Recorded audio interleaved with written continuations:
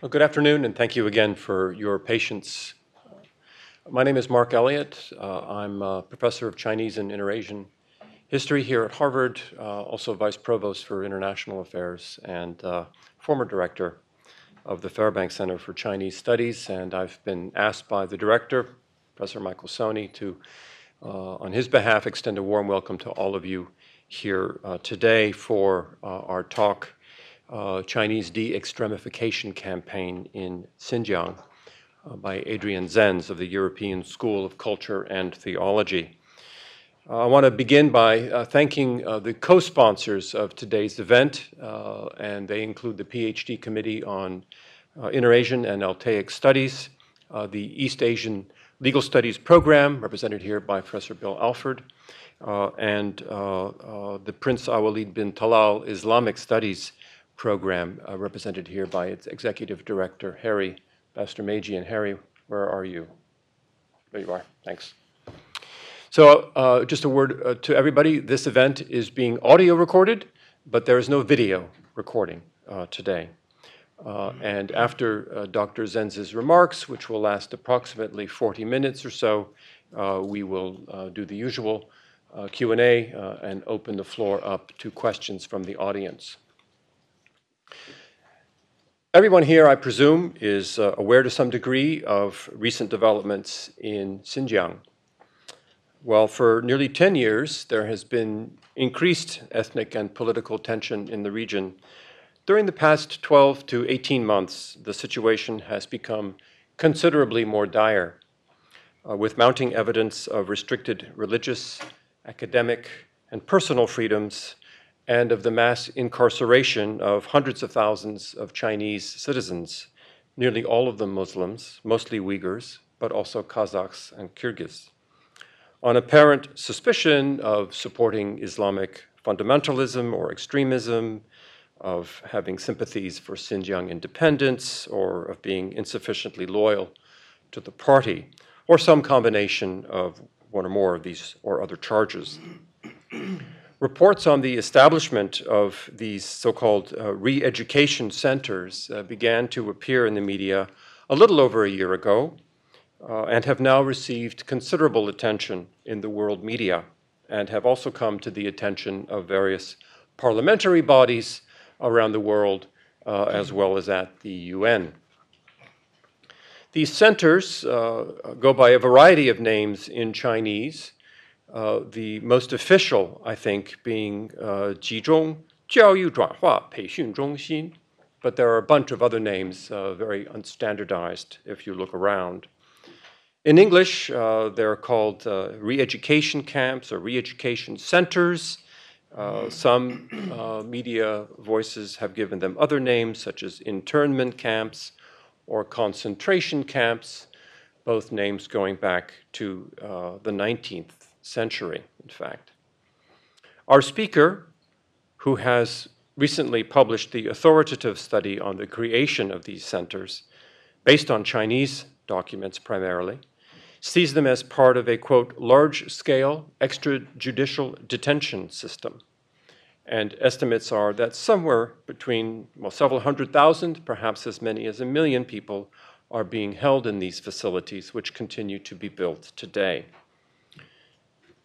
The significant deterioration of the situation in Xinjiang is a cause for great concern among many China scholars. Quite a number of us can remember visiting the region when ethnic tension was not such an issue and when security concerns were non-existent. My own first visit to Xinjiang came in 1983, a very different place than Xinjiang today, for sure. Today, we see that the region is under strict surveillance and that mobility of certain individuals is greatly limited.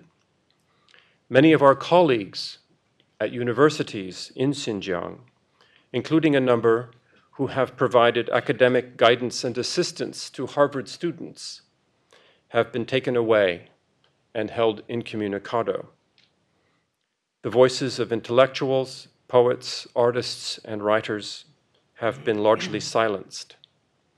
In sum, if reports of the widespread repression that is being visited upon Uyghurs and others in Xinjiang are true, we appear to be witnessing a violation of human rights on a mass scale. This situation is made even more distressing and confusing by the absence of much reliable local information about what is actually happening. To help us understand these developments, we turn today to Dr. Adrian Zenz. He is lecturer in social research methods at the European School of Culture and Thought in Korntal in Germany, which I believe is not far from Stuttgart. Is that right? Dr. Zenz earned his PhD in social anthropology at the University of Cambridge. That's the real Cambridge, the original Cambridge, having studied before that at the University of Auckland in New Zealand. He's an expert on Chinese minority policies with a research focus on ethnic policy and recruitment in Tibetan regions and in Xinjiang. He is engaged in researching minority language requirements and government recruitment in China's Tibetan areas, as well as in Xinjiang, focusing especially on the recruitment of security-related personnel and minority teacher recruitment. And as you see, the title of his talk today, China's De-Extremification Campaign in Xinjiang. Please join me in welcoming Dr. Adrian Zenz.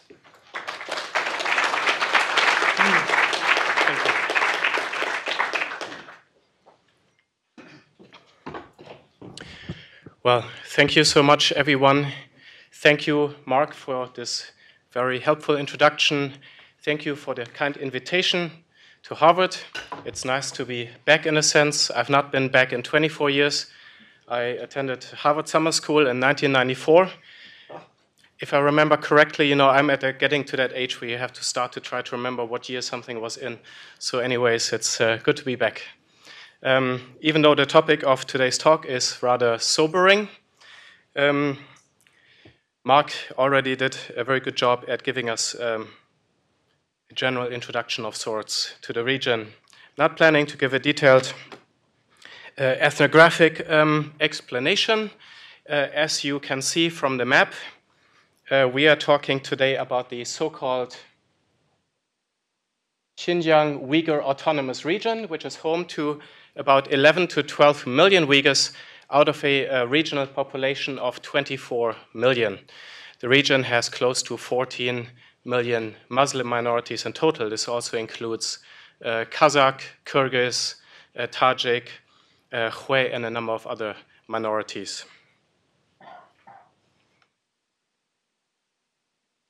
Now, to jump straight into the analysis, I'm a bit of a data analyst among anthropologists. I think I was one of the very few Cambridge PhDs who had charts in the PhD thesis and voluntarily attended an SPSS data analysis seminar, which my fellow students had to attend because of their research funding, knowing that they would never ever touch it again after their fieldwork.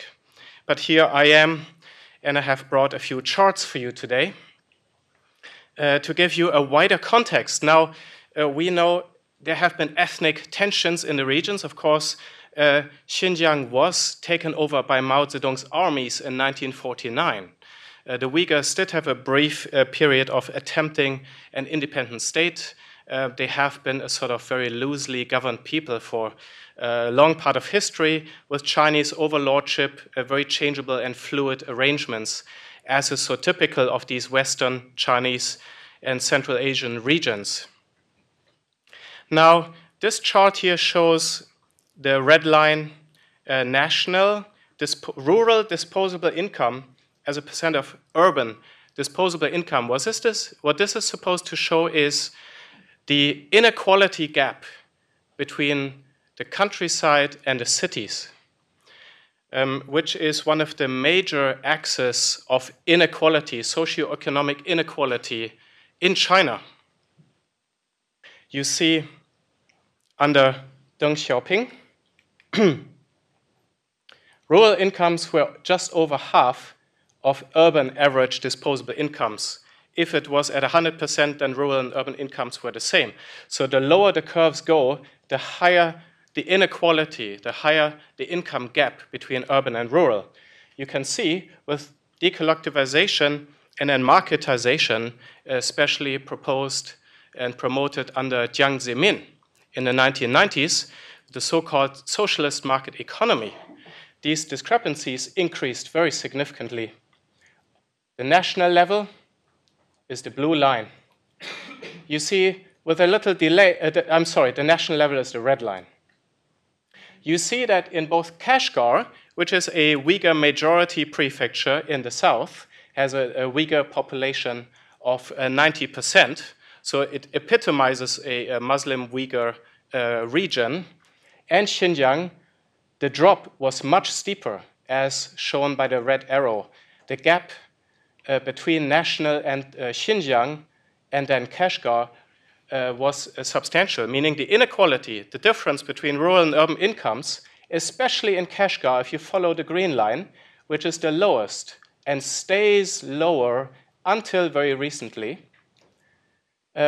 this income inequality was more pronounced. Now, the little fire here is by the year of 2009, which is the year marking the Urumqi riots, which were widespread riots in Xinjiang between the Uyghurs and the Han Chinese. And it's just interesting to look at this from a little socioeconomic perspective to understand some of the wider context in which all of this is happening. And of course, Xi Jinping has proposed the moderately prospered society, which originally Hu Jintao talked about in the late 2000s. But he's really working towards reaching this goal. As you can see, progress is being made.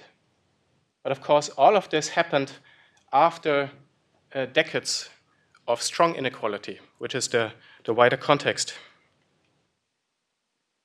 A similar thing can be observed for minority education.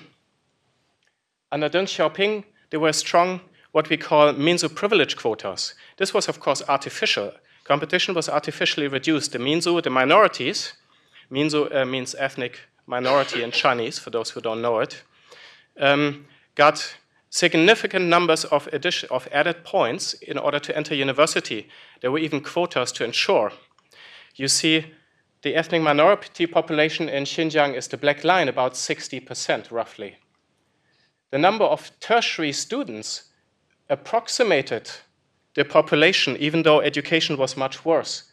You see, the number of secondary students was much lower, but then increased dramatically. Under Jiang Zemin, market competition was introduced. The minority quotas were gradually abolished. The result is, while secondary minority enrollment increased to reach minority population share, meaning the same percentage of the population of minorities would get a secondary education as the Han majority, the tertiary enrollment share fell dramatically. Again, the low point was in 2009, the year of the riots. The state responded. As you can see, this quota has increased again by about 10 percentage points, but it has not done so by helping minority students per se. It has done so by promoting Chinese language skills among the ethnic minorities. So a lot of those who enter university now, a lot of the Uyghurs who enter university in Xinjiang, do this based on studying in Chinese, passing the university entrance examination in Chinese as opposed to in the Uyghur or in the Kazakh language. You see an inversion of educational opportunities. The Minzu, or ethnic minorities, made up nearly 70% of those enrolled in primary school, graduating from primary school, but only 25% of those admitted to university in 2006, whereas the Han share increased from 31% to 75%, an inversion of educational opportunity back in the years just before the rioting began and before this whole security situation exploded. Now, we also have to understand that the geopolitical significance of the province of Xinjiang, the region of Xinjiang, increased dramatically with Xi Jinping's signature initiative, the Belt and Road Initiative. The minorities have traditionally been at the periphery of the Chinese world. They were almost a bit like the barbarians around the Chinese Empire, which learned from Chinese culture. With the Belt and Road, this is now changing. Xinjiang is actually called the core region or the hub of the Silk Road Initiative, as China is looking outward rather than merely inward. And this, of course, justifies, even is considered a necessity to integrate the Western minorities more firmly into the Chinese nation, and therefore we should not at all be surprised to see a greater trend towards assimilation, assimilating minorities in terms of culture, language, and other aspects. A brief chart on police recruitment. We are comparing the Tibet Autonomous Region in blue and the Xinjiang Uyghur Autonomous Region in red. This is per capita, so that we can compare advertised new police positions or security-related positions per capita. We see that during the riots in Lhasa, which were in 2008, and those in Urumqi in 2009, the number of per capita advertised security positions tripled or quadrupled. However, all of this between 2007 and 2010 is absolutely nothing compared to what has happened since. In 2011, Chen Quanguo became the new party secretary of Tibet. Under him, police and security recruitment skyrocketed, of course, coinciding with the onset of Xi Jinping as China's ruler. Yeah. We also see a spike in Xinjiang. Then Tibet has calmed down. Tibet has been officially pacified. There's very few incidents happening.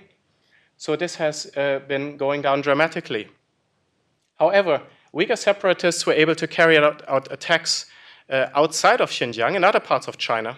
Tiananmen Square in Beijing, Kunming train station. The Chinese state declared a war on terror on the Uyghurs. Of course, a war on terror had occurred before, even since 2001. China sort of launched onto the whole 9/11 trend. But the Chinese security state really took off, especially when Chen Quanguo, the party secretary of Tibet, was then brought to Xinjiang. And you can see that things have gone through the roof. The Chinese have established a police state in Xinjiang like no other.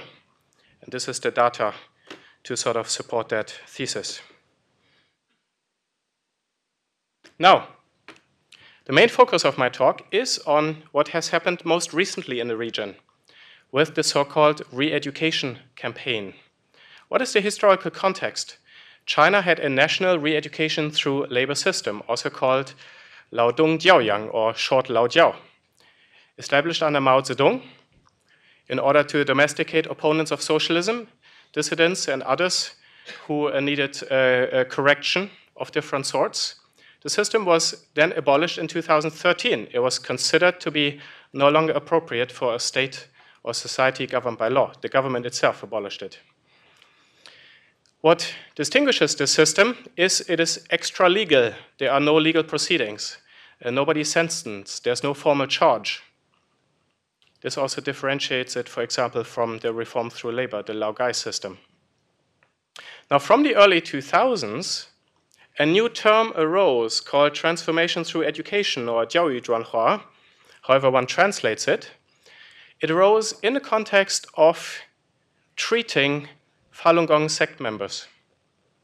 It was also used and continues to be used in the context of cursed isolated detoxification of drug addicts, which in China is done by the police. And now, this concept is being mentioned and applied in the context of re-educating Muslims in Xinjiang. The methodology for my research is mostly Chinese sources, government work reports, budget reports, state or local media reports, public recruitment notices, public bids, which often contain some very detailed facility descriptions, and we also have some visual evidence, both from government reports or satellite or from journalists who travel in the region. And there's some very strong correlations if we put all that data together. Now, to understand a little bit about the context of what's going on in Xinjiang, various officials in the years before, started to talk about some of the concept or the theory of de-extremification. Re-education actually occurs always in the context of de-extremification, of removing a so-called extremist religious thought from people. Officials were saying that in a typical Muslim village, most people are just influenced by the surroundings, but you have about 30%, and other officials would give different percentages, who are polluted by extremism. That's quite a significant share, if one would take that seriously. The latter group requires concentrated education work. When the 30% are transformed, the village is basically cleansed. Now, back then, re-education only took place among a relatively small share of the population, among so-called key persons or target persons.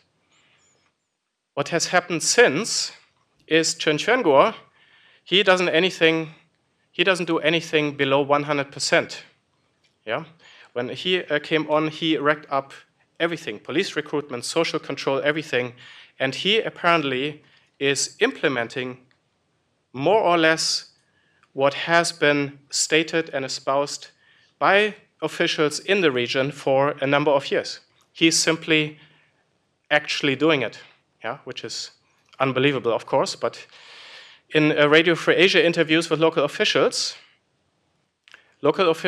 stated to RFA that they had been given internment quotas of 10 to 20% of the population, in some cases higher, meaning a certain percentage of the population simply needs to be detained and put into re-education camps. Why? And that without formal charges, necessarily. Those who get formal charges, they go into different parts of the criminal system in China. This is on top of regular detentions and prison population and imprisonments. This is completely separate. We have to understand there's two separate systems. Well, this is simply for treatment. Re-education is like a treatment for people who have like a medical condition. It's like free medical treatment, some documents said. So this is the context. What happened in 2017? In the summer, we first had reports about large-scale detentions. Information was given by various sources on the ground that talked about late March, early April as the onset of an absolutely unprecedented detention campaign. People were simply disappearing by the thousands and thousands. Now, on March 30th, to come into effect April 1st, the Xinjiang government issued a so-called de-extremification ordinance that explicitly, among some of the points, stipulated the use or mandated the use of re-education. Very strong coincidence in terms of timing. If we look at government bid documents that specify the construction of a new re-education facility, and these are bids that specifically mention transformation through education, we see that they were very rare before Chen Quanguo assumed power. As we can see over here. There's a single one in April 2016. That's the only one I was able to find, of course. This is only the ones I was able to find. So if anybody has any other, just let me know, okay? Chen Quanguo assumed power in August, September. He was still busy recruiting all that police and building all those convenience police stations and establishing other forms of social control at the time. Here in March is when the new de-extremification ordinance came into effect.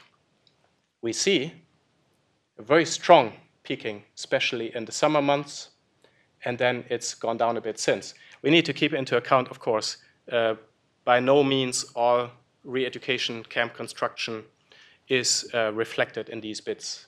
We cannot at all assume that. This is only one indicator variable that we can use. But it does yield very interesting results.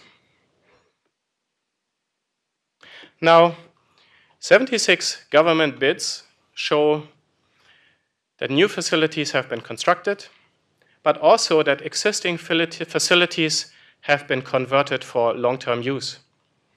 Existing facilities, sometimes they're party schools, sometimes they're different facilities. There have also been reports of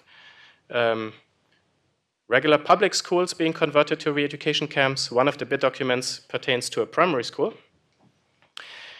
Firstly, dormitories were added.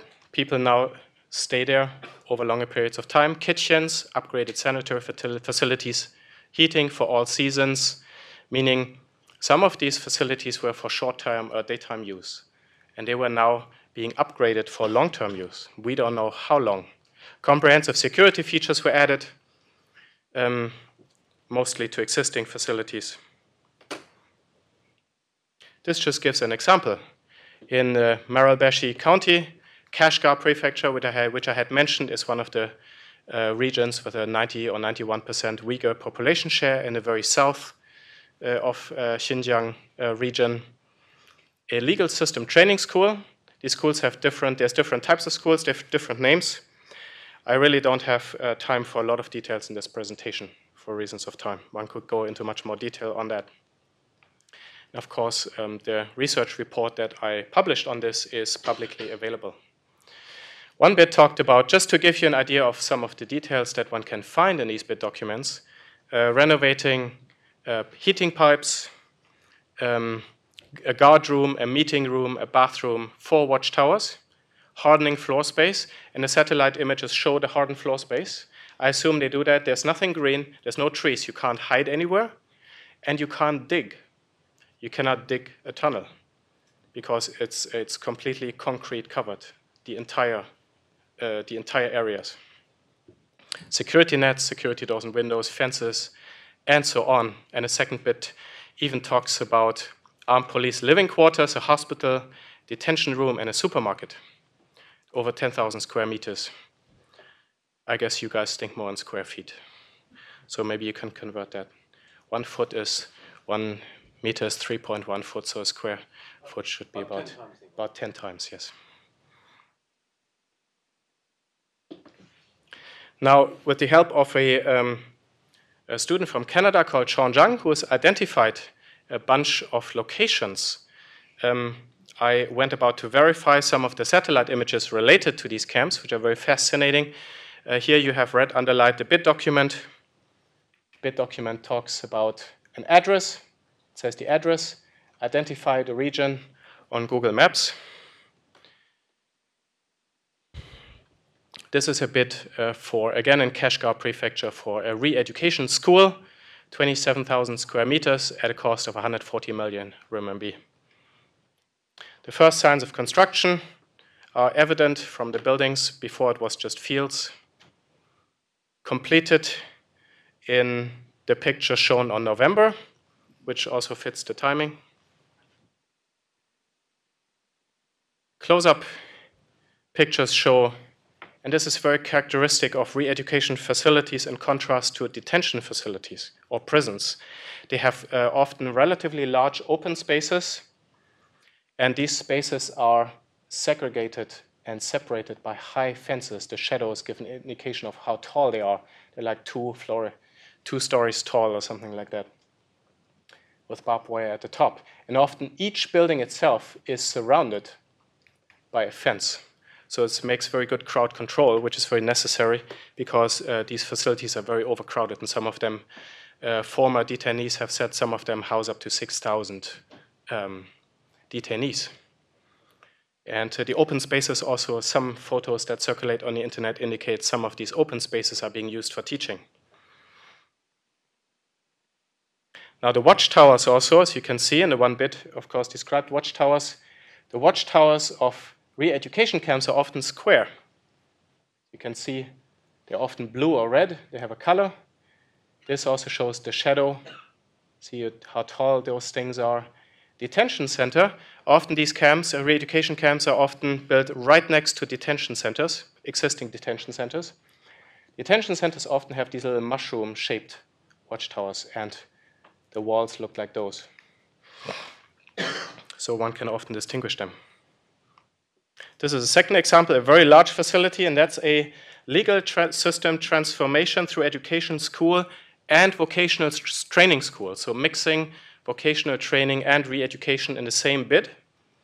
82,000 square meters times 10 for square footage.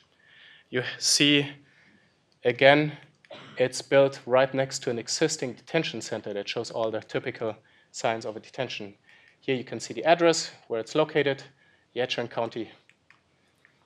Yeah, that's also in Kashgar Prefecture. That's where these examples are from, but you find them, of course, everywhere. Prior to the construction bit, it's an empty space. Then building starts. 8 buildings have been commissioned. And it's very interesting. This 8-building design with a very large courtyard in the middle, you find that in that exact same design, almost with the same square footage, actually, you find in several locations. It's like a blueprint for some of these camps. Finished. Again, classic feature is a very large courtyard compared to the detention center down there, which has hardly any courtyard, because there's no outdoor teaching happening there. That's the difference. Again, you have a re-education camp watchtower, this time red square, and down there the detention center watchtowers, which are like white mushrooms.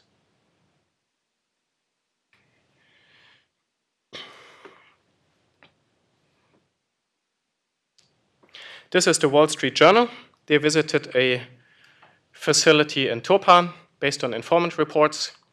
They were able to snap this photo from outside. You can see the watchtower, the fence, the wall with barbed wire on top, the fence in front of it, and next to it is a police station, this classic pillar.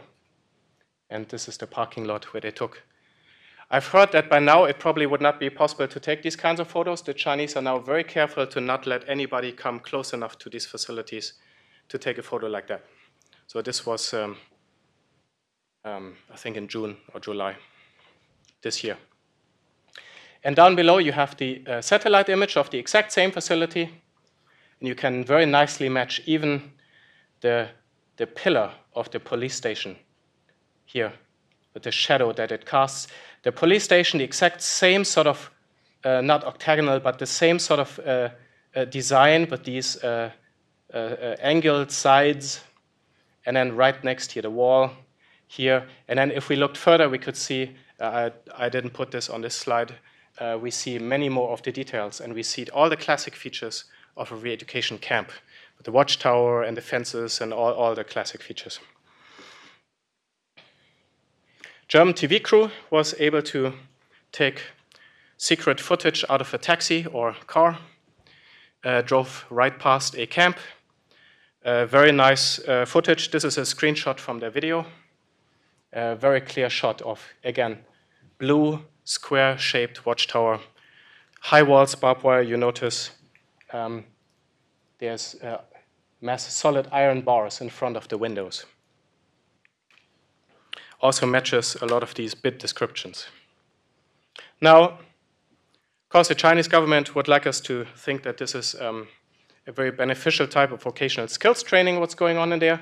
Now, vocational skills training certainly does take place in Xinjiang and has been a massive campaign.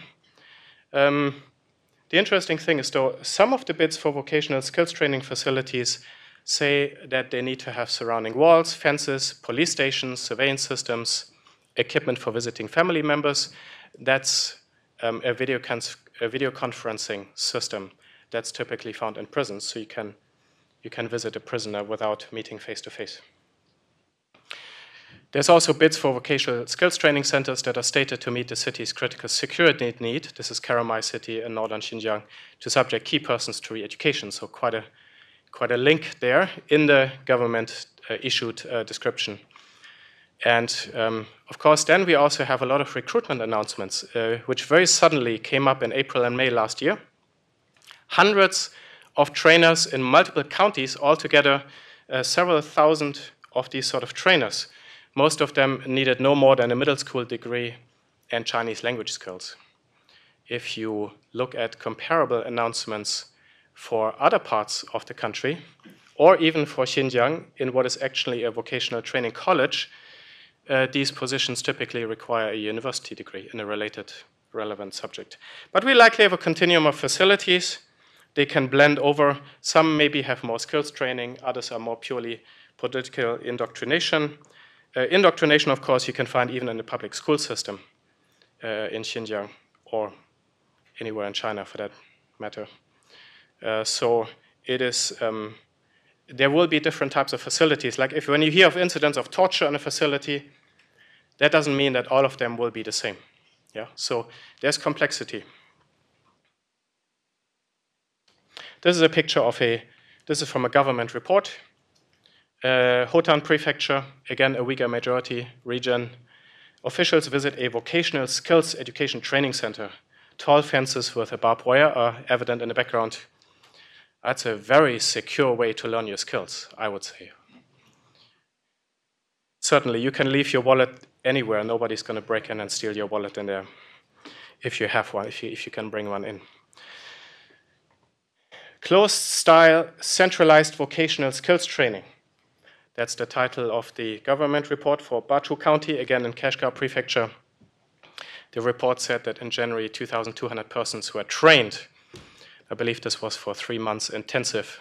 You can see them sort of marching. And you see, again, the classic large empty courtyard, large empty spaces surrounded by tall buildings.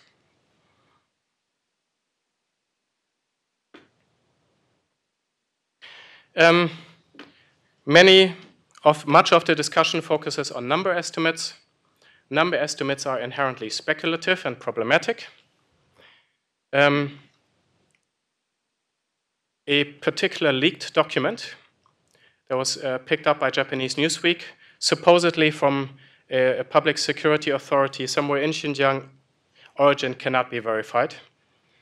That document stated 892,000 detainees in March this year or February this year.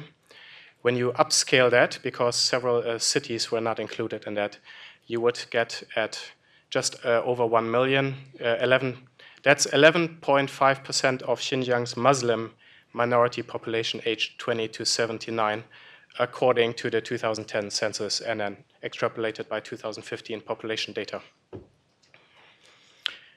Now that share matches quite nicely with what a number of officials have told Radio Free Asia about detention quotas they were given of 10% upward. Various sources indicate a lower estimate of at least several hundred thousand. I think that's a conservative estimate. Very likely we do not have less than 1,000 facilities because Xinjiang has 1,200 administrative units between the township and the prefecture level, and several government documents from 2014 to 16. Those government documents were actually quite honest in describing this whole system, describe a multi-tiered system at multiple administrative levels. And we have, among the procurement bids, evidence of facilities on all administrative units, including village. Now, whichever estimate you prefer, any of them would exceed the entire former national re-education through labor system in all of China that was abolished in 2013, which according to official data had 160,000 persons interned in 350 facilities. When you combine this with visitor reports that talk about empty roads, empty bazaars, deserted villages, boarded up houses and shops, it is very likely that we're looking at a very high number of detained persons, quite likely the upper end of our estimate. Now, China's official position on the camps is very interesting. It's interesting to see how it's changing. In April or May this year, the Chinese Ministry of Foreign Affairs was asked about these camps, and they said, well, we've not heard about any camps. Then, when it came to the United Nations, the anti-discrimination hearings, in August, China was forced to respond to allegations of a very large extrajudicial detention campaign. The official response was, with respect to criminals involved only in minor offenses, the authorities provide them with assistance and education by assigning them to vocational education and employment training centers to acquire, implement skills and legal knowledge. Now, on the surface, a lot of what the Chinese responded looks like a denial. But actually, if you closely look at this, having studied the re-education system, it's it's quite a strong acknowledgement. Criminals and minor offenses, there's no talk about legal proceedings applied to them because the sentence before that talks about those who are formally charged. So a minor offense could be having some kind of religious material, some kind of religious thought.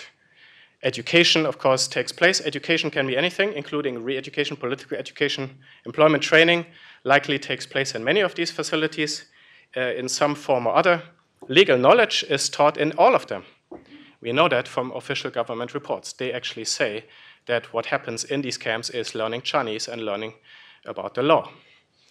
Then the Chinese ambassador to the United Kingdom said the education and training measures taken by the local government of Xinjiang has helped those lost in extremist ideas. It is time to stop blaming China for taking lawful and effective preventative measures. Now, the re-education campaign is described as taking lawful and effective preventative measures. Preventative is something you do before something has happened, right?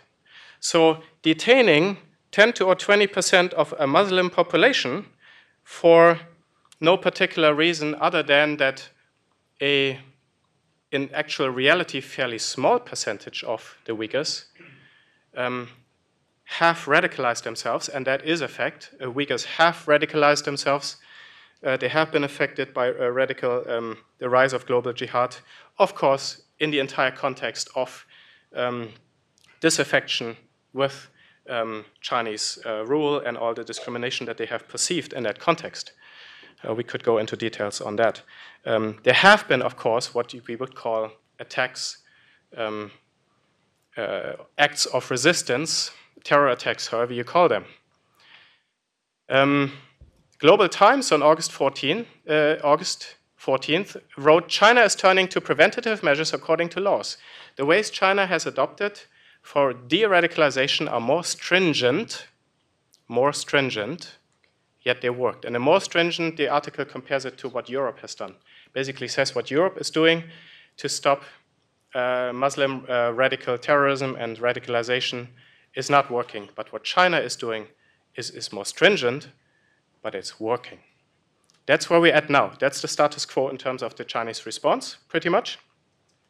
Preventative apparently is the internment of a population without evidence of criminal activity or legal proceedings. Those who are put into camps often, in many instances, do not know why they are in a camp, nor do they know when they can get out, nor do their relatives know oftentimes in which camp they are, or why they're in the camp, or when they can get out.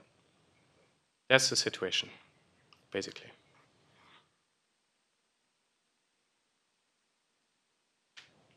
Some do. One of the criteria for getting put into the camps is if you have anything religious on your cell phone, even a government-approved Quran translation, or if you have any contact with abroad, if you've been an overseas student,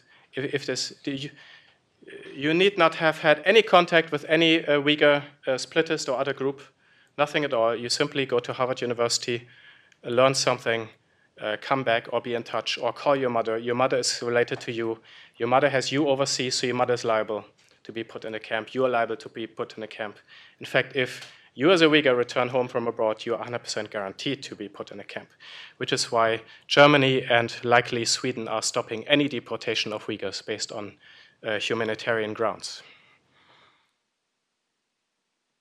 Now, where is this all headed, or what is some of the deeper attitude or perspective behind all this?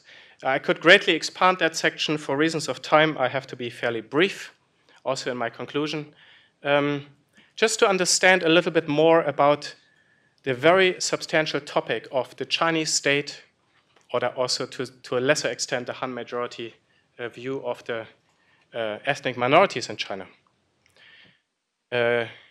I think a very characteristic statement, perhaps one of the most characteristic statements I've ever come across, was issued by Zhang Yijun, deputy head of the United Front Work Department, during the 19th Party Congress, which was in autumn last year. He said, all of you, and that was a group of journalists, may have noticed the cultural performances, meaning dancing, exhibitions and costumes of ethnic minorities while traveling to minority areas throughout the country. Even in Beijing, one can taste the special snacks of all ethnic groups. This is precisely the result of our protection efforts.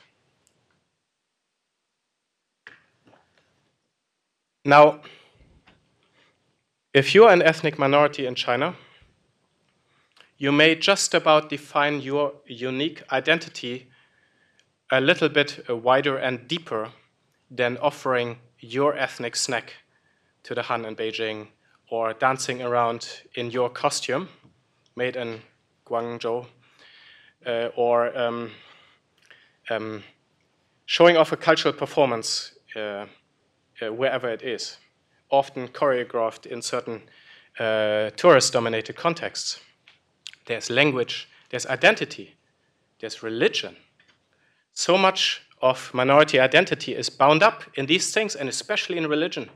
The Tibetans, Buddhism, the Uyghurs, Kazakh with Islam, right? It just goes to show that the accepted performance of minority identity is often very superficial. An eyewitness to one of the re-education camps who was able to visit, the re-education camp, a Uyghur himself, who was then able to flee to Turkey and was there interviewed by the BBC. He said and he's talking about the Uyghurs in these re-education camps, they were like robots. They seemed to have lost their souls. They behaved as if they weren't aware of what they were doing. Now, the top part is perhaps a very characteristic sentence of the Chinese state view on minorities. The bottom sentence is, for me, a characteristic statement on the effect of the re-education campaign on the Uyghur and Kazakh and other peoples. It's a forced change of the very core of your being. That is the goal. The goal is to really thoroughly change the people deep within. And to be honest, I'll leave that without commenting. So what is the long-term agenda? The vision is, of course, a Chinese nation. The Chinese term is Zhonghua Minzu. That's actually one would have to explain that term a bit. There's not the time really for it. A multi-ethnic Chinese nation under CCP leadership. China envisions itself as a multi-ethnic state. There must be ethnic minorities. Both past empires have derived their glory and state status from it. And the current Chinese state also very much sees it this way. I'm strongly of the opinion that what is going on in Xinjiang is not to exterminate or kill the Uyghurs. There's no intentional genocide, in my opinion. I'd be very surprised if that would be the case. Because the ideology is to change the people and integrate them into the Chinese nation. And they're supposed to be happy and glorious ethnic citizens of a glorious Chinese nation under CCP leadership. That's really what this is all about. Now, we can understand the assimilation or integration project from two particular angles, in my opinion. One is a more racial, cultural angle. To understand this, one of China's eminent anthropologists, Fei Xiaotong, talked about the fact that the gradual, or his view, which is widely echoed in Chinese state circles, that the gradual amalgamation of all ethnic minorities into the Han core culture is an inevitable historical process. In this context, of course, any cultural distance between Han and minorities in terms of language, customs, religion, is increasingly viewed as a liability, as a security hazard even, as a matter of state security. Which is one of the reasons why Chinese language is being taught in the re-education camps, why the internees are watching Chinese television. The second axis along which the integration is occurring is the communist socialist angle. Conformity to what Xi Jinping has emphasized as core socialist values. Here we are looking at the gradual disappearance of alternative ideologies to socialism, communism. Especially religion, of course, classic perspective of religion as the opium of the masses by which they are deceived. Now, religion has in fact turned out to be the potentially most formidable opponent or perceived foe of the Chinese socialist state. It has not disappeared with material progress. That's the tenet of communism. Religion will eventually appear once the material base is changed, once there's a socioeconomic equality, etc., etc. So now the state is really forcing the issue through tried-old methods. The tried-old method of re-education, which is, of course, a classic tool of many communist states, and of course was one of the classic tools under Mao Zedong, in particular. And with this slightly complex picture, I am ending my presentation and hope it was mostly understandable. Thank you.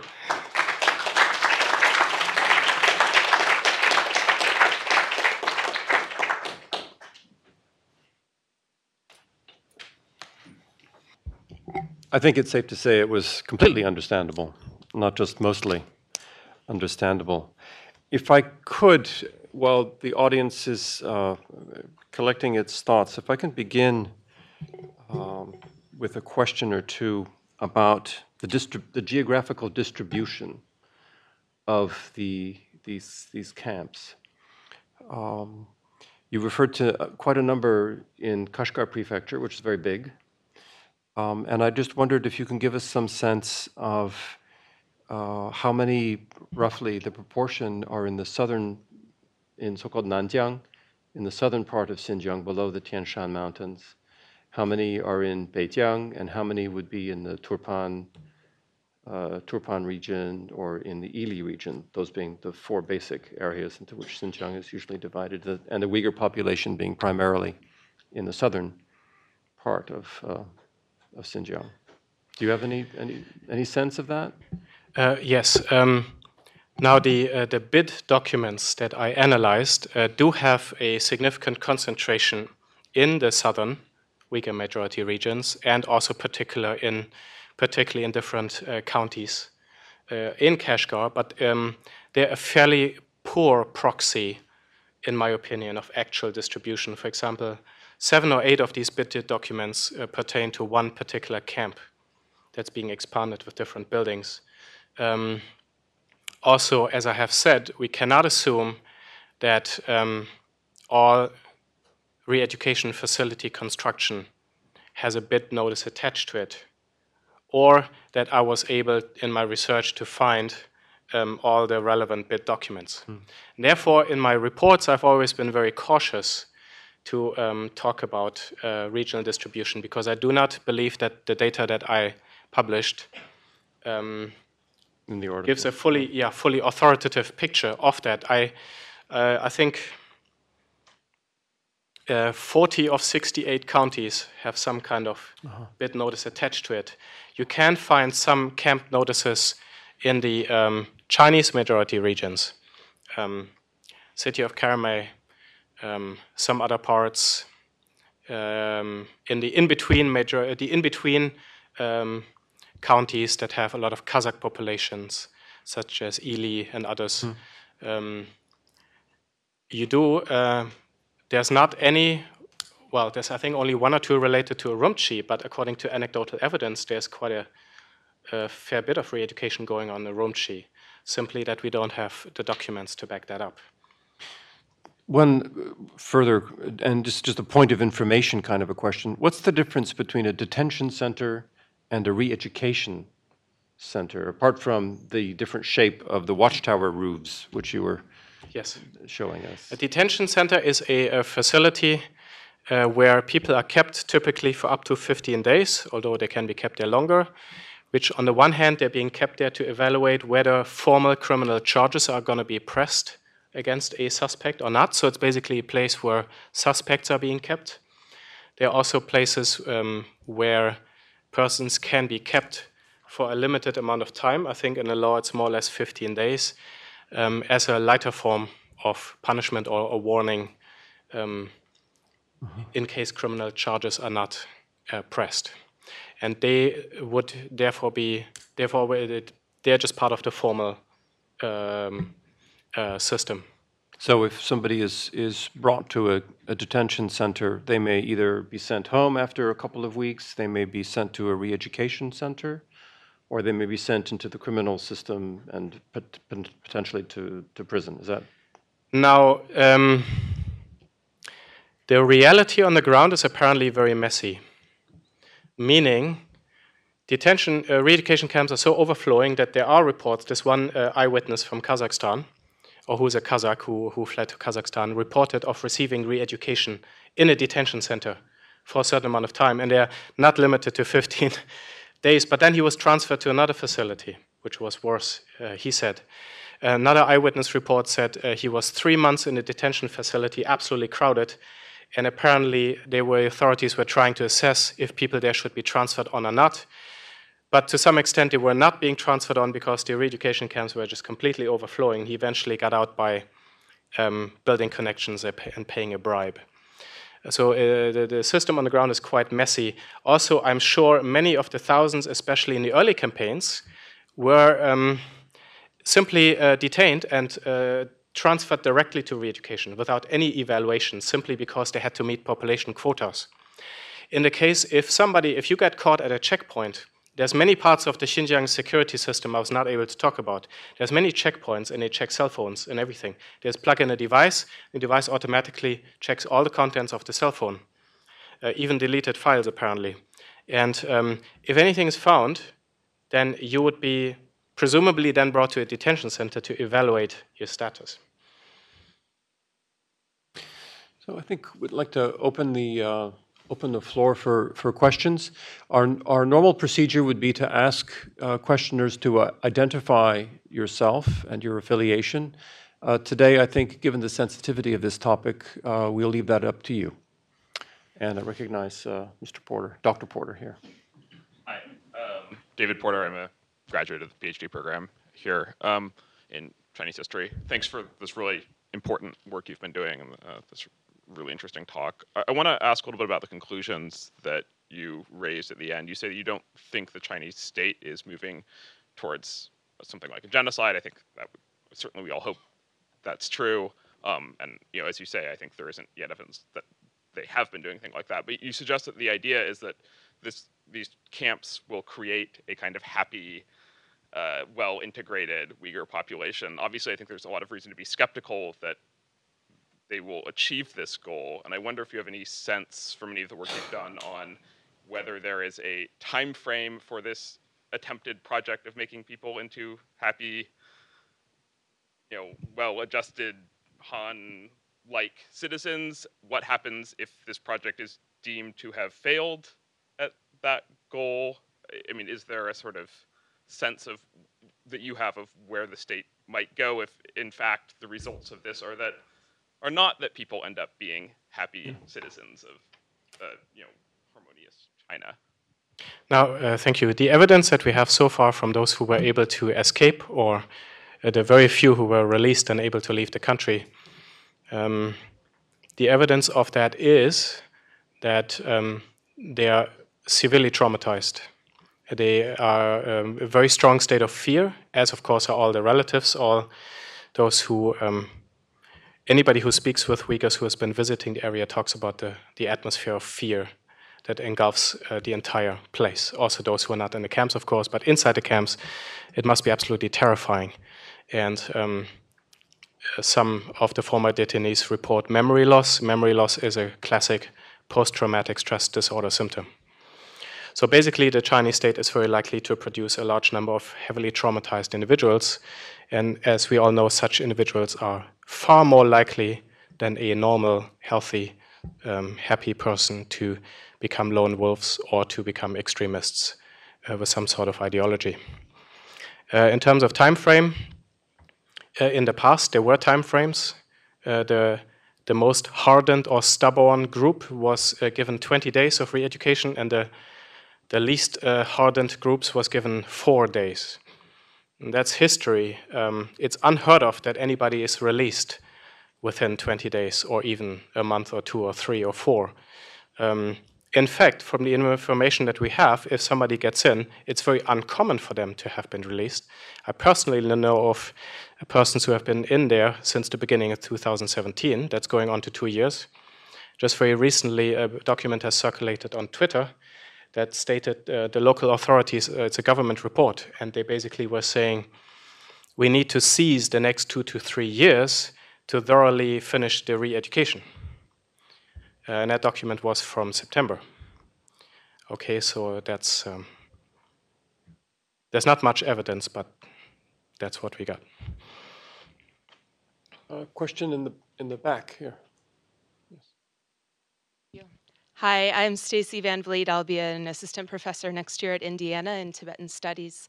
My question is about the effect of this on families.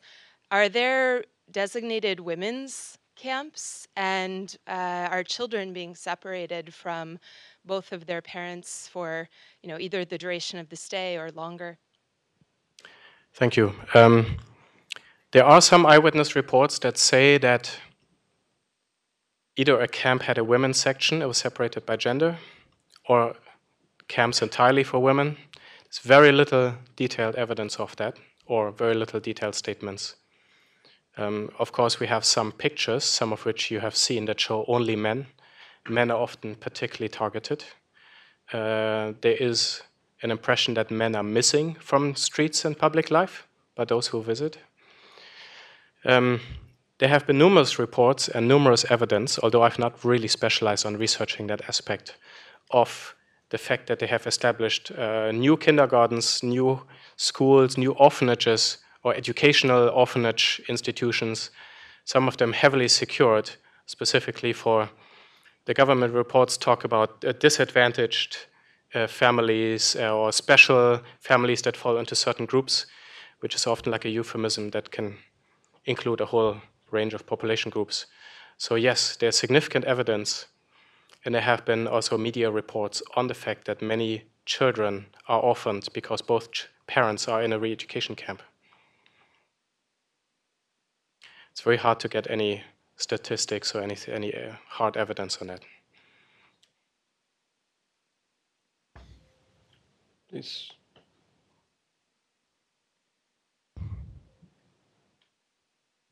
Ross Terrell of the Fairbanks Centre. You mentioned the extremists. Of course, not all Islamic believers are thus, and the Chinese government doesn't think all Islamic believers are extremists. Along those lines, do the camps allow any religious observance for the stricter Islamic believers? Friday prayers, presence of imams, prayer mats, some equivalent to a mosque meeting?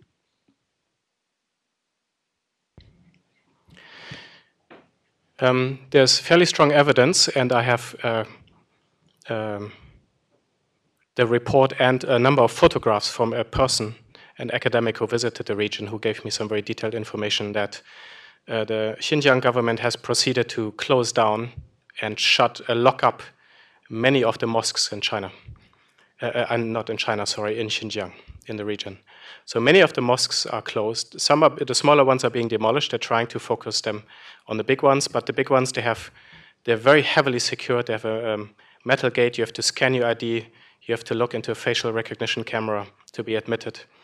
She went to several large mosques during the Eid festival, the religious festival, on Friday, and the mosque was shut. Nobody was going in, nobody was coming out. This was a very big mosque in Urumqi. And there was absolutely not a single sign that any religious activity was taking place in it. Now, in some mosques, of course, religious activity does take place, but it's very heavily restricted in general society. Now, in a re-education camp, there are reports, and of course we only have anecdotal reports, that those who are considered more conservative religiously are forced to eat pork, drink alcohol, do all kinds of other things to make them realize, well, this is just harmless. Your religion is just indoctrinating you to not do these things. Also, party cadres have been severely punished for not smoking in public or not smoking in front of elders, which which is considered very inappropriate in a Uyghur religious culture. And also the Chinese have organized dance festivals. Some pictures were circulating of places being converted into selling alcohol, etc. Shops are forced to sell alcohol also during Ramadan. So the kind of religious freedom that you would hope for in a re-education camp does not even exist outside a re-education camp. And I forget what time last year, there was announcements that in Uyghur and Kazakh regions that people had to hand over all copies, any copy of a Quran and any prayer mat. And it's not legal to say family prayers.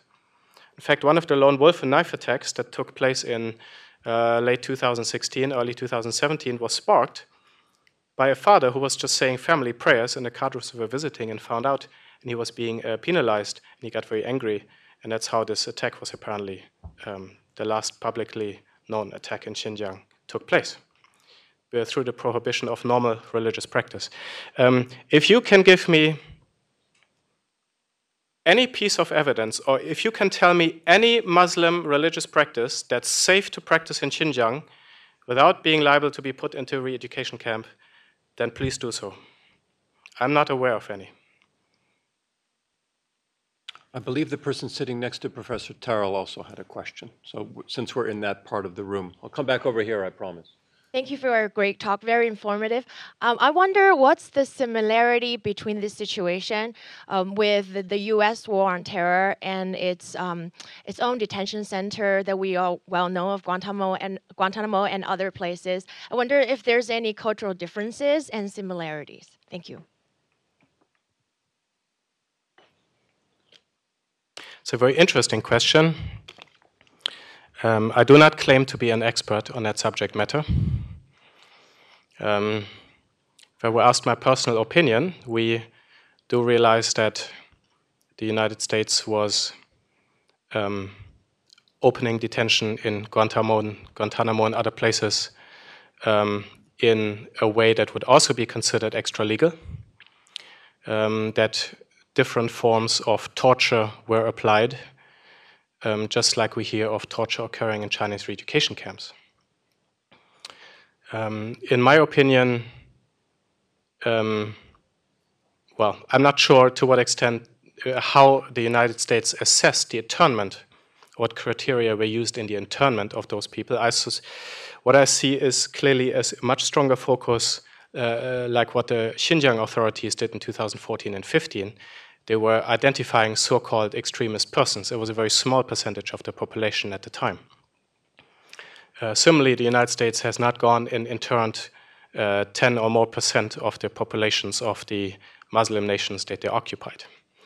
So I would see very major differences, but it's also certainly very interesting to maybe compare the similarities. Questions from, yes, please. Can you just wait for the microphone? Thank you. Thank you very much. Andrew Murtha, Johns Hopkins SAIS. I have a question that may be a little bit outside of this, but your wonderful talk and your research, I think, really raises a number of important questions about China's international relations, and particularly you'd mentioned Belt and Road, and I'd like to come at it from a different angle, which is to say, it seems to me that this is not the kind of thing that you would want to be undertaking if you want to shore up a positive relationship with potential partner countries, that have a fairly kind of large or significant Muslim population. And I'm just curious if do you have access to any of the debates or kind of discussions on whether that's even an issue, or is this something that is really a matter of national identity and kind of a stronger kind of national narrative that transcends this significant but nonetheless transitory policy of Belt and Road? Yes, very relevant question. Now, I think we do need to understand the re-education campaign in the context of a much wider crackdown in China on religious freedom in general, also among house churches, also among Hui Muslims in Ningxia, other provinces and areas. it is very much Xi Jinping sort of, a bit like Chen Quanguo, sort of, in some ways going back to the roots and going back to the ideological thought work that was in some ways maybe partially abandoned, partially, by Deng Xiaoping and the likes in the reform process of focusing on improving the material base. I believe the Chinese believe that the material base has now grown to an extent where the ideological thought work is now coming again to the forefront with regular academics, even intellectuals or artists or actors being subjected to mandatory political courses in mainland China. We're talking Han Chinese here. So this has to be seen in this context, but I do believe that the Chinese are trying to achieve a very definitive solution to the Uyghur problem in Xinjiang, because Xinjiang has become geopolitical so important as part of the Belt and Road. And of course, if Xinjiang is just a perpetual police state, we have checkpoints every 200 meters and the highest police per capita proportion in the world, and if that just goes on like this, it makes business very difficult. It makes Xinjiang a very unattractive place to live. I think the Chinese are probably trying to literally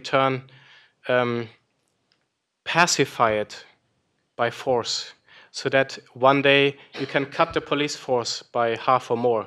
You can remove a lot of the security installations, because nobody dares to say anything, do anything. Everybody's so scared, so thoroughly scared, and their children are so thoroughly indoctrinated by being separated from their parents, that you have created something like, or on the outside could be shown off as a happy place, that you can say, oh, come on, Xinjiang is the safest place in China. Used to be the least safe place. Yeah, look at what we have done, so successful. No extremists anymore.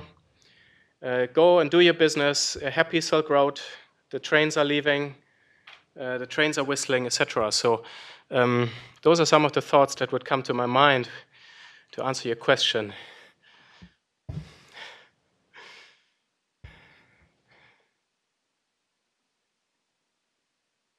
Just a very quick question. I noticed in Xinjiang that many of the people who are working at the check stations are actually Uyghur or Kazakhs themselves. So do you know the ethnic composition of the people working in the camps? Is this the same situation? Thank you. Yeah. China had a very good practice of publishing minority quotas of cadres in statistical yearbooks in the early 2000s. And then in 2002 and 2003, they stopped doing that. Since then, we have no official statistical information on the ethnic composition of government workers anywhere in China. However, as part of my police recruitment research, which would be a whole separate presentation, which I haven't done today. You're here tomorrow, though, right? Yeah, tomorrow morning. Yeah. I could do 8 o'clock before my flight. Mark's getting ideas. Well, we bought your ticket here and we're going to buy you dinner, so didn't we tell you? Anyway, to answer your question, it is not easy to find police recruitment outcomes that show ethnicity directly. Many, however, of these documents do show names. Sometimes you can infer ethnicity from names. And the few documents that I was able to find indicate a very high share of Uyghurs being recruited into the police force in Uyghur majority regions. These jobs, of course, are also very attractive to minorities. Police jobs in Xinjiang pay very well now. I'm talking about informal, lower level assistant police who are contract-based, who don't have employment guarantee, but they now come with very good job, fairly decent benefits, and they require very low educational requirements, no college required. Sometimes even just junior middle school is enough. So, of course, we do not know who all works in a re-education camp. One of the documents I saw this week stated, as a very interesting interview with a former police officer from a re-education camp. He said his camp had about 230 police stationed in the camp. So.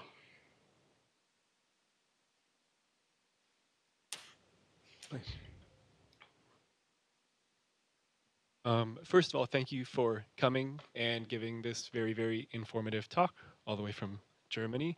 Yeah, I'm Arya Muallim, a PhD student in EALC, and my question primarily pertains to this last slide and the long-term agenda, namely the scalability or possibility of the expansion of this system outside of Xinjiang, either one, due to necessity, or two, because it's considered successful within the autonomous region.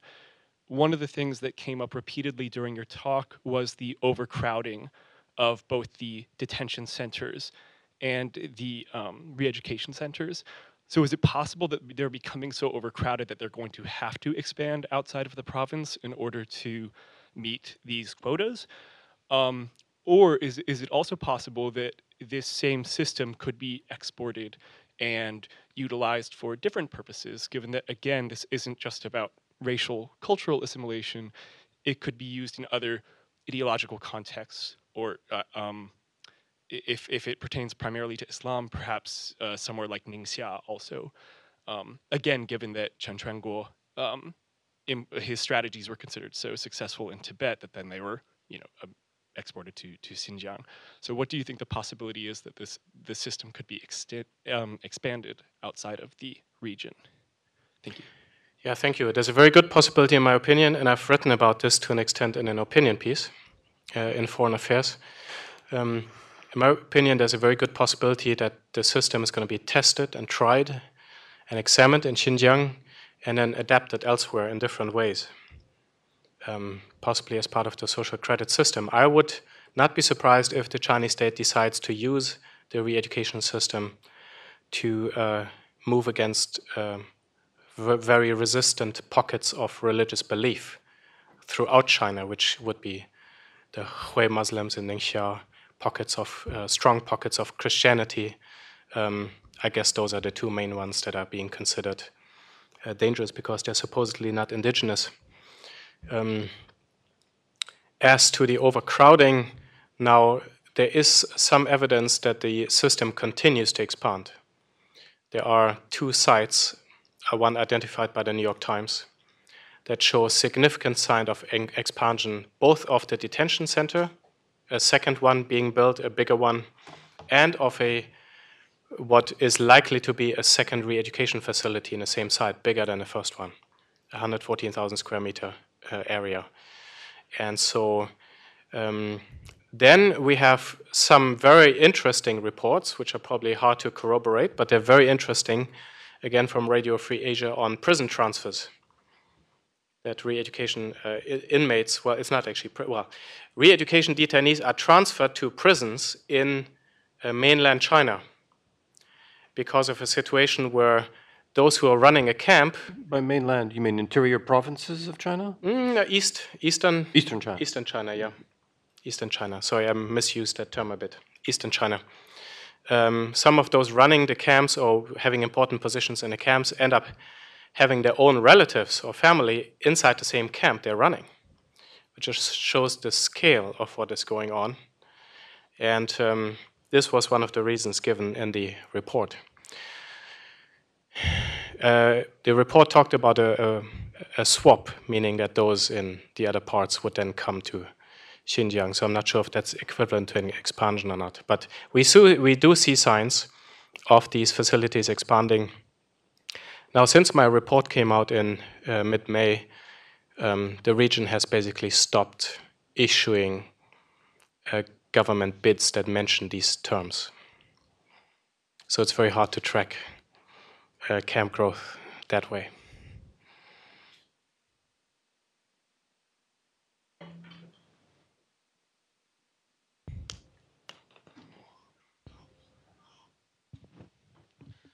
Thanks very much for your presentation.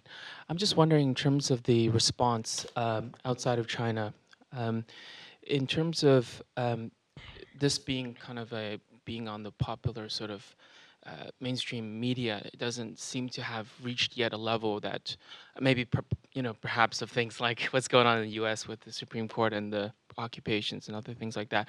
There is an effort, there seems to be, by legal scholars and various, to raise this issue more in the public consciousness.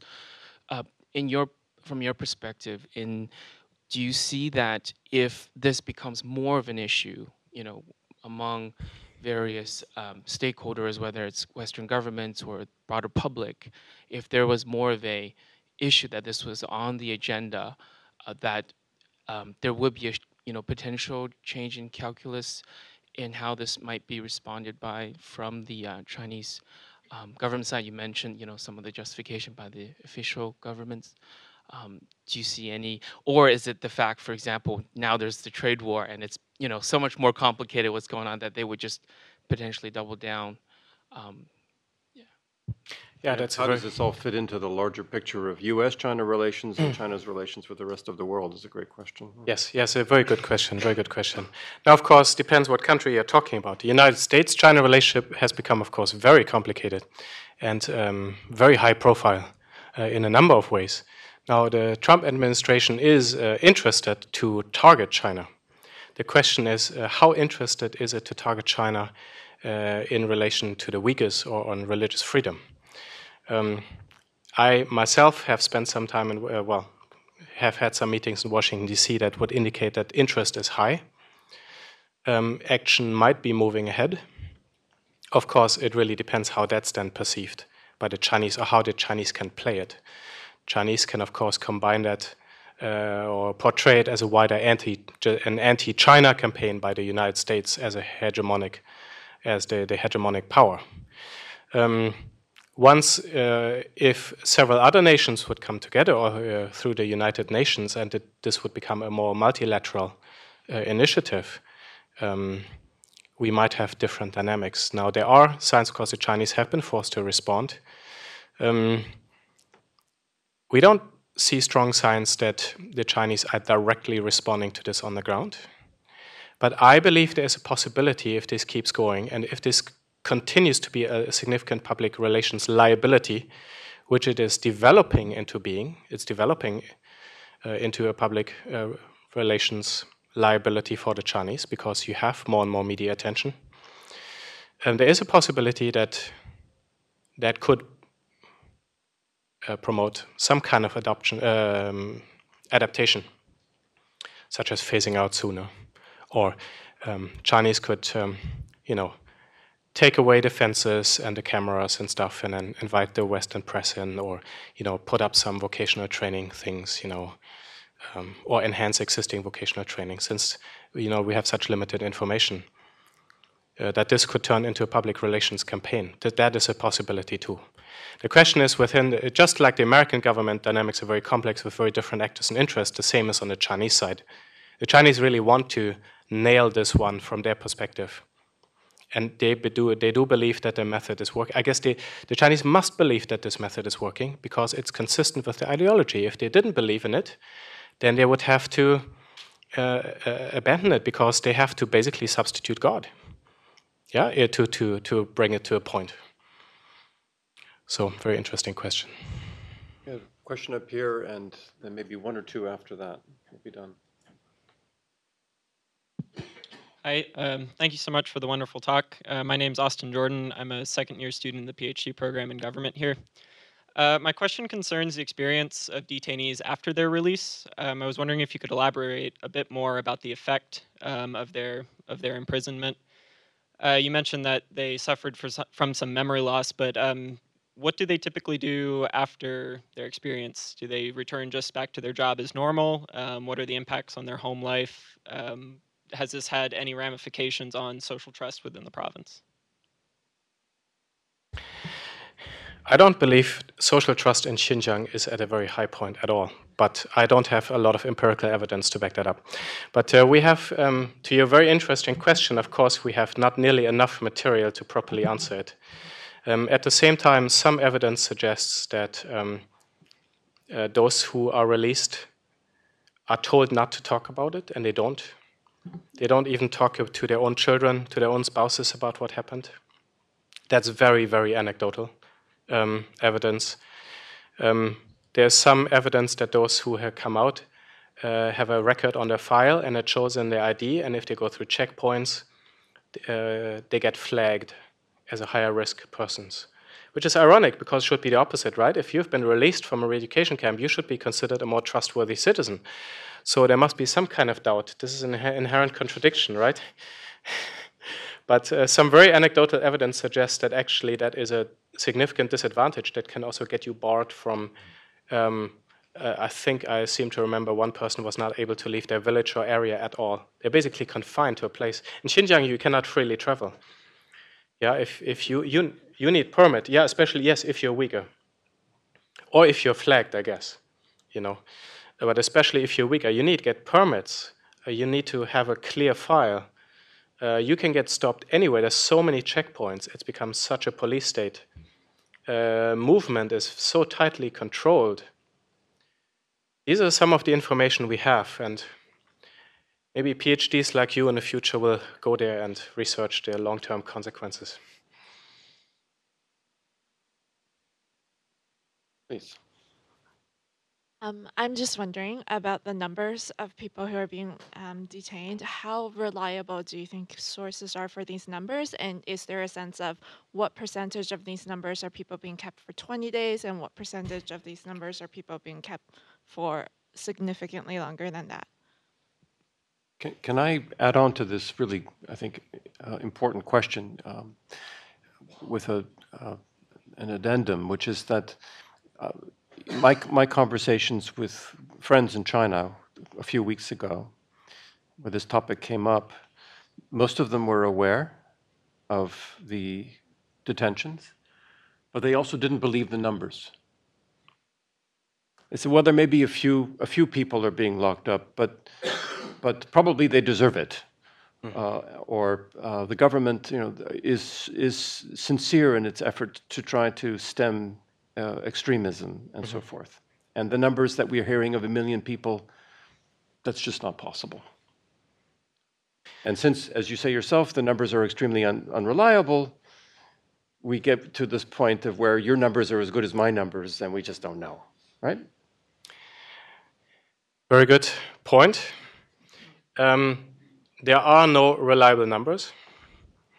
The only thing that I would say, the reason why I give a conservative lower estimate is because we have puzzle pieces. We have a very incomplete puzzle. We have no hard numbers really.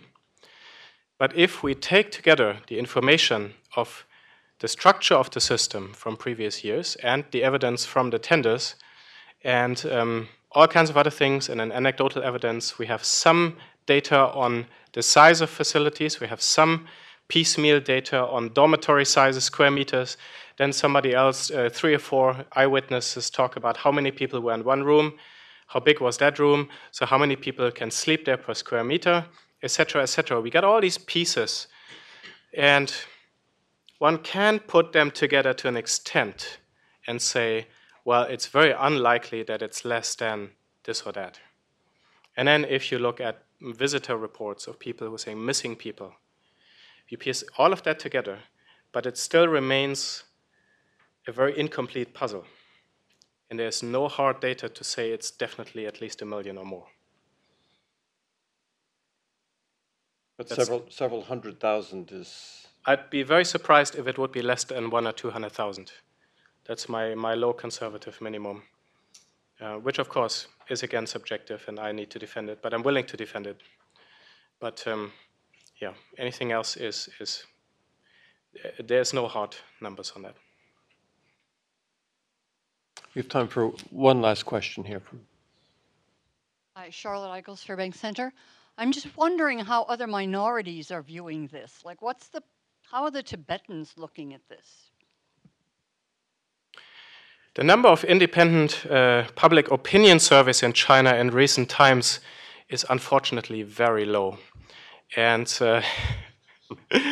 since I have not personally spoken or have talked to those who have spoken to Tibetans on the ground and what information they have, I really am not sure how much the Tibetans, for example, even know.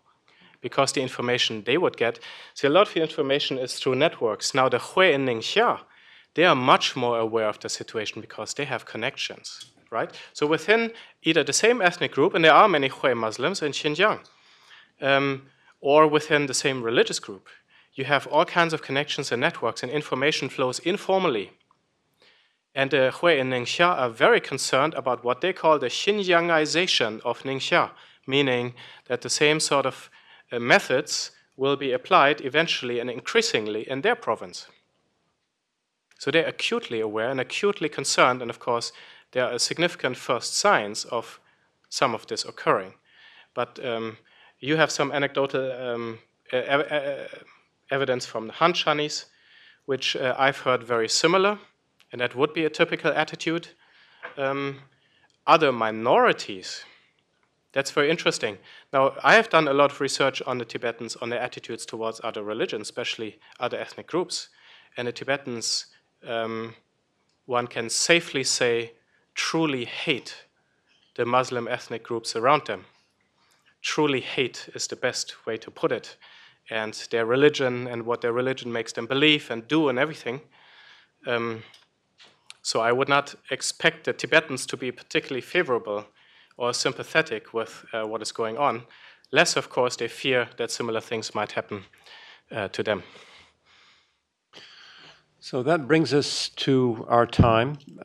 Before I draw this completely to a close, I'd like to point out that although there have been many reports in the media, Western media, in recent weeks and months about the unwillingness of American academics and American academic institutions to take on tough topics regarding China, and that we are cowed and afraid and dare not offer any criticism, however framed, that today's event and other events that have happened at the Fairbanks Center this year and that have happened in the past and that will happen in the future are evidence that we remain as committed as always to looking at situations in the bright light of facts and of what can be known, and acknowledging what we can't know, and calling the situation as we see it, as unpleasant as it might be. And it's indeed been a sobering 90 minutes, but I think we're all much better informed about the situation in Xinjiang as a result, and I'd like to extend thanks on behalf of everybody at the Fairbanks Center, everybody here in this room, to Dr. Zenz for his presentation today. Thank you very much. Thank you for having me.